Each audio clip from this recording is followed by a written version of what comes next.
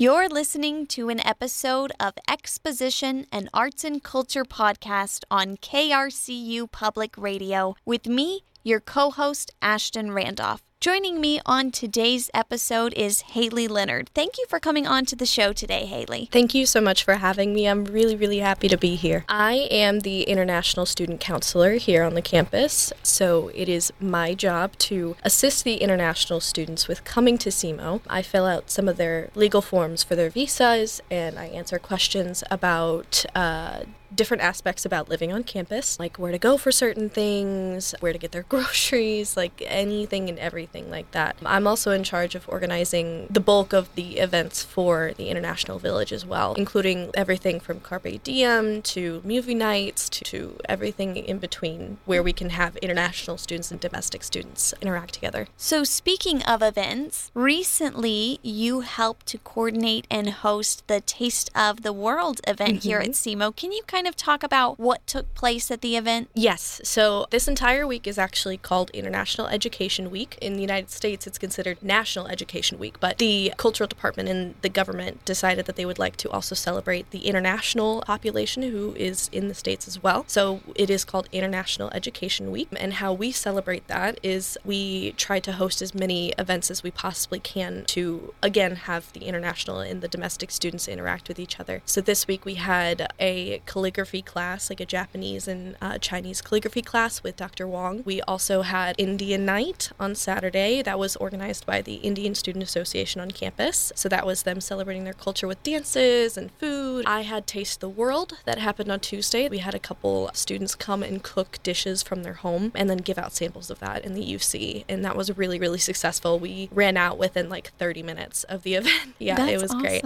And then tonight we have Bollywood night at the International Center as well. So we're showing a Bollywood movie at 6. Tomorrow we have International Fashion Day. So a lot of students on campus will wear their culturally significant clothing, and then they're going to take a picture in front of academic. What are a lot of the different cultures and countries represented in SEMO's international population? A bulk of our population is either Indian or Bangladesh students. We have some from Congo. I've seen a couple students from Korea, China. We've had an uptick in some Saudi Arabian students and Pakistani students, Mexico. We have a little bit of everybody from everywhere. We did just get a couple of our first admissions for Turkey. Everywhere you could possibly think, there's a little bit of everybody. But yes, the main bulk of them on campus are Indian students. How would you say that these different events have connected international and domestic students? What kind of feedback do you get from these events? Our main purpose for having these events is to include domestic students in international activities. We want the experience for these international students to be as inclusive as possible because that's why they came here, so they can learn and experience our culture and we can share with them. So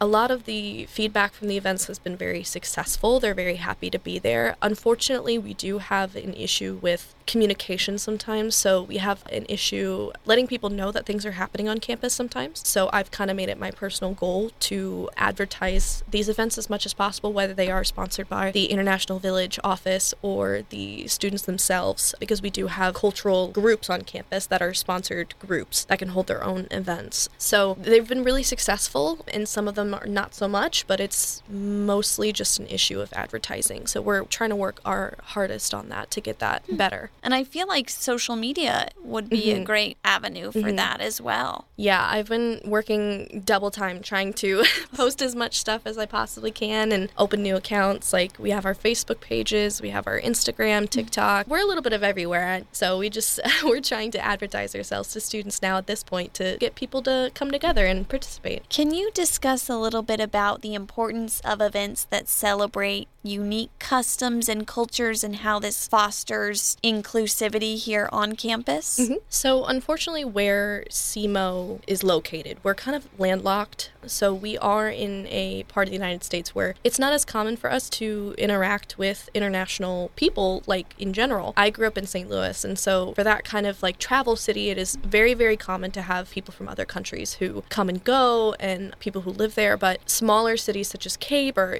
central Missouri, it's not as big of an opportunity. So to have these cultural events on campus to showcase these authentic experiences, people have that opportunity to finally meet people that they probably wouldn't have otherwise. So it fosters a lot more empathy and sympathy, and you learn so much, and you come to perhaps want to travel or to learn more about these cultures, and I believe that it fosters more of a kinder group of individuals whenever you do expose yourself to international culture like that. Especially when these events have food at them. Yes. Food brings people together, and I love to try new foods and have my taste buds excited by new things. Did you try any new foods at the Taste of World event? Yes, so I just started working here in early October, so I haven't had as much of an opportunity to go to different events. So Taste the World was my first opportunity pretty much to taste them. I had borscht, I believe.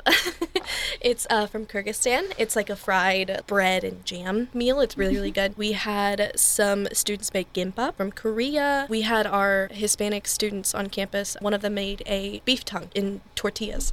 Our Persian students also made a lot of really good food. It was a chicken and rice dish that was delicious. It was like so ridiculously good.